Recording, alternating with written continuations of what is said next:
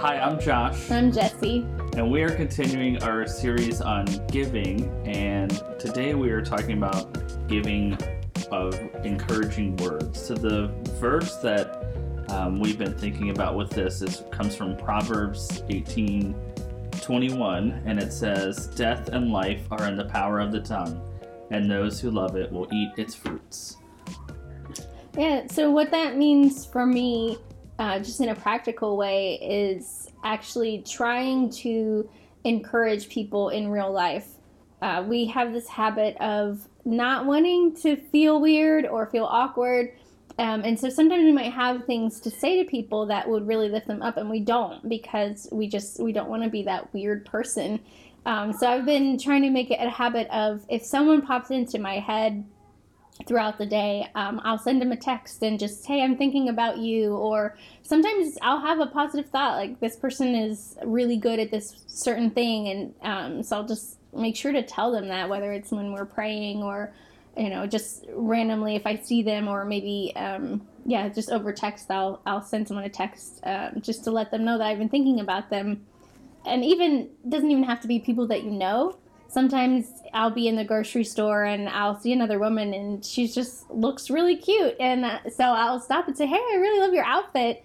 And you just don't know what people are going through. And you can't assume that everyone is confident and everyone's just having a great day. And so you saying one simple thing doesn't cost you anything, but it can be a game changer for someone who is, having a hard time, and it could be bringing life to them.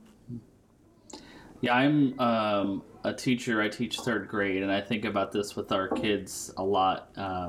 They might be hearing death spoken over them a lot, cynicism and just negativity. And so I try to make a habit of speaking life into them, noticing the good things about them. If I see a kid who's really kind to a friend who's struggling that day, like, I really want to make sure I point it out to them. So this week we want you to practice with us giving encouraging words.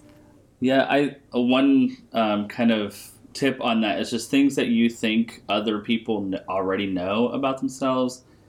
Just don't assume that. Like, go ahead and send a text or make a phone call and just say, like, I love that you are good at challenging me in a gentle kind of way, or I love that you take time to pay attention to my kids when we're around. Whatever it is, stuff that you see about people that you think that they already know about themselves, just go ahead and call it out for them, and you never know, they might not hear that a lot about themselves, and it'll be really life-giving for both of you.